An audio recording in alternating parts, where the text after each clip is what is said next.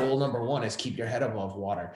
So once I did that, I met Teddy through the long story, but I have a friend named Rob Moore, who one of my very best friends, nicest guy in the world.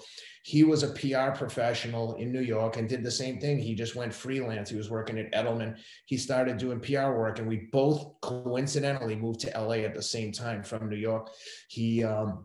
He was working for small clients, and I told him, you should work for some fighters. My friend Mike Lee, speaking of Notre Dame, was a Notre Dame grad. And I said, you should do some work for Mike Lee. He started doing stuff for Mike Lee. He had Mike Lee in Wall Street Journal, Men's Health. Mike already had a following, but Rob did some great work for him.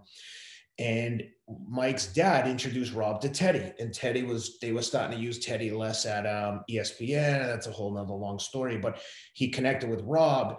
And Teddy is an old school, almost like the movie Goodfellas or Godfather type guy. Like, he does not trust anyone until they've earned his trust. And Rob said, Teddy, you should have a podcast so people know you're still out there. You can't let ESPN control your access to the fans.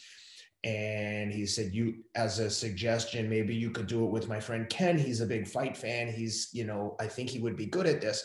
So we had lunch together. Teddy agreed to give it a shot, and the rest is history. We started recording the podcast together, and over time, our relationship has become like built on trust and love and respect. And he's like, we're like a little family. And even like a family, I always tell people, like, dude, I have fights with my wife, and she's like my closest friend in the world. So you're going to have disagreements with friends and business partners. It's not about having disagreements. It's about how do you work through them. So anyway, I digress again, but we started working together, and we just slowly started getting better and better. And then UFC guys started mentioning that they heard this on Teddy Atlas and that on Teddy Atlas. And we started reaching out, and now we've interviewed, I think, every single champion, maybe except Kamaru Usman. We've had, obviously, Vasily Lomachenko, Alex Voss. I mean, we've had like superstars. We've been very fortunate.